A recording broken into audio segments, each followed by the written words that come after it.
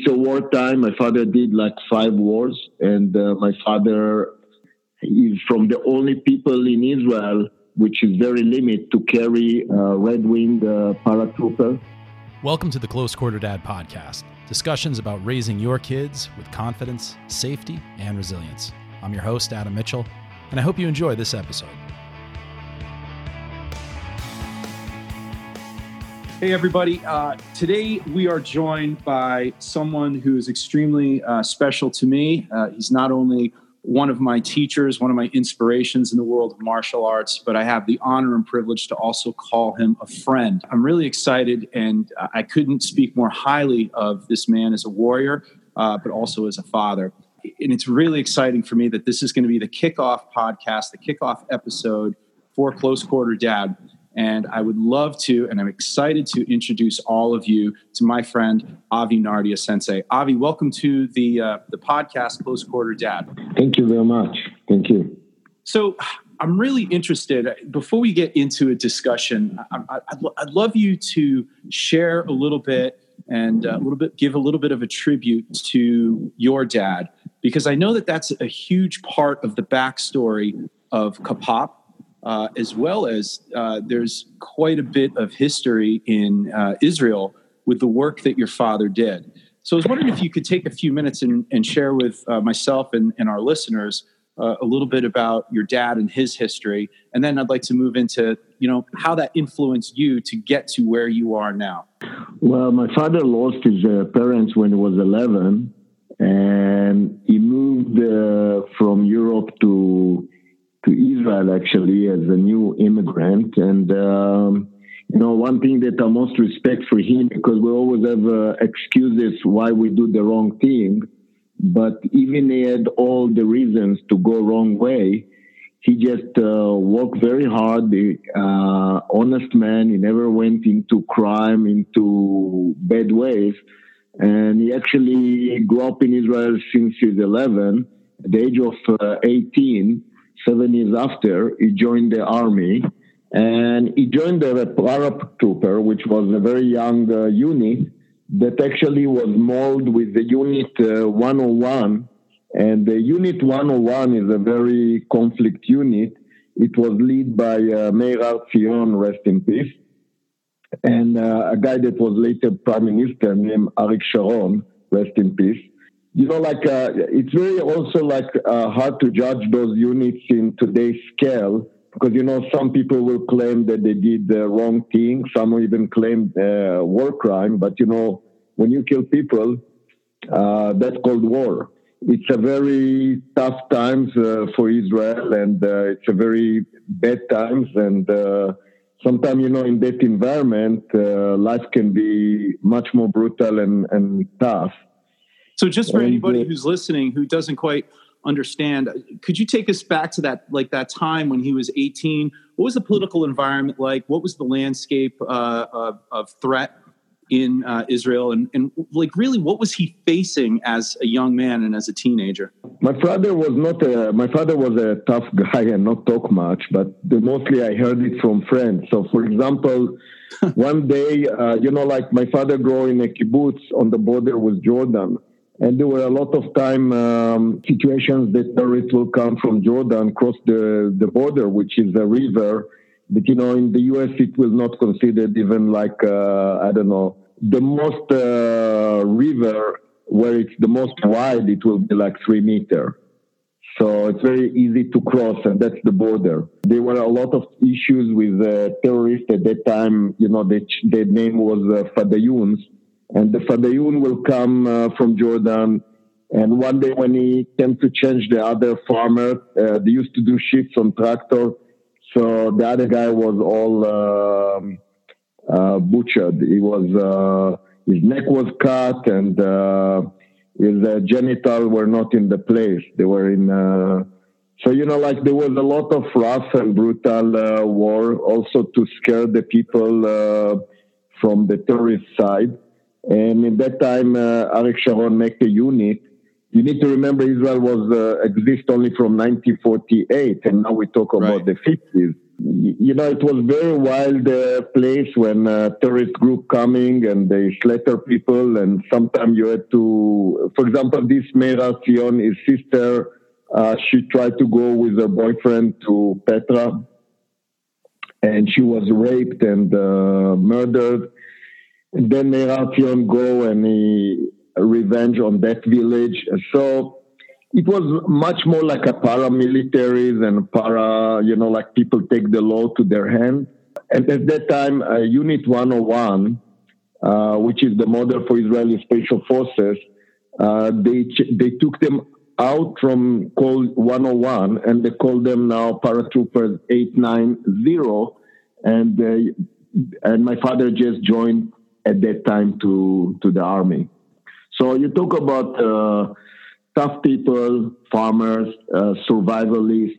Everyone had his own personal story about losing parents, grow by themselves, coming to a new wild country. It was the Wild West in the US, time. It's a wartime. My father did like 5 wars, and my father is from the only people in Israel which is very limited to carry Red Wing paratrooper. Most of people, no matter which unit, they don't have this kind of benefit. It means that you're parachuting in a war. And it's a totally different generation. It's a generation of farmers, people that work to build the country. Israelis exist because of those people. They didn't have easy life, and mostly you're talking about people that sacrifice everything that they had to grow a generation like my generation, to give them education, to give them better opportunities, to give them a better safety. So that's my father, and my father saw the army as a second family. And I think that all his life he was sorry that he left the army, because it was like a family in a time for him. And that's why I think he tried to push me into army life. Since I'm 14, I was growing up as a military cadet. My high school was the army. So it's like an army high school. And then, for me, I just want to come to the army and go home. I'm not an army personality, it's very strange because people know me as a major and they think, I'm a yes sir, no sir man. And I'm those guys that actually I'm a very funny guy, and I don't like to tell people what to do. I don't like people to tell me what to do. I'm very free bird. And if you see my life, I'm a traveler. I'm like a nomad. I travel all over the world every month. I cross maybe 4 or 5 countries and minimum, and I teach. So I think my father passed me 2 things. One was the nomad mentality. He liked also to travel. And the other one is to do what you need to do if you need to do.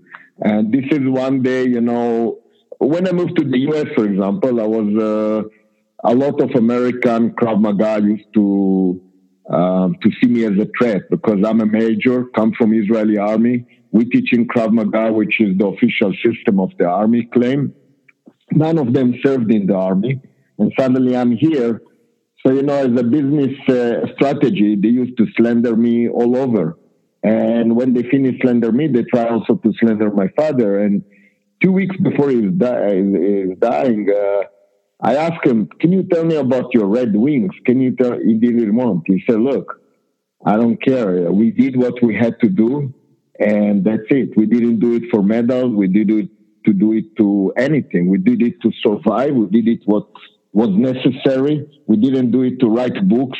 Like different generation than the generation that you see now, that everyone takes video, everyone they do something, write a book about that. And, we're a totally different generation. They were humble. They did it not because they want to write a book or to use it for marketing themselves. So that's my father's generation. That's an amazing, all the years I've known you, I've heard a little bit about your father, and you shared a couple things with me, and I've read a couple things, but thanks for going that deep with us and sharing that story. Honestly, my father never told me much. It's like all, in funeral and things. And then, friends come and tell you stories. And, like from my father point, it's like a episode. And now you live a different episode. Wondering if you could go a little bit into your military history as much as you can, as much as you want to, and share. But what really interests me is when and how your passion for traditional martial arts, and I know it came through, or I'm assuming it came through Kendo, and your fascination with becoming a Kendo ka, or a student of Japanese sword fencing, while you were in the military in Israel, and how that contrast came to be, and sort of the value that you have, and that you as a soldier. What was it that attracted you in your appeal to those traditional arts? Well, we back to my childhood. I think that,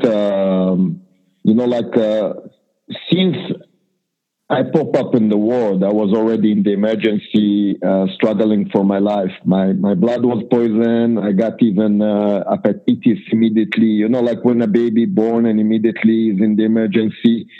Yeah. And my mom says that she remembers me always with wires to my head, to my body, and to all those machines in hospital.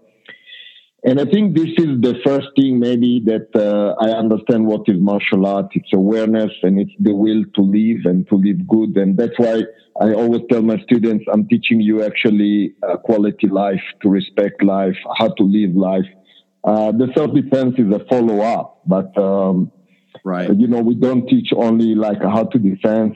Many times they want me to defend disarming a knife, and I say, let me disarming a fork, because most of you will die from overweight, from heart attack.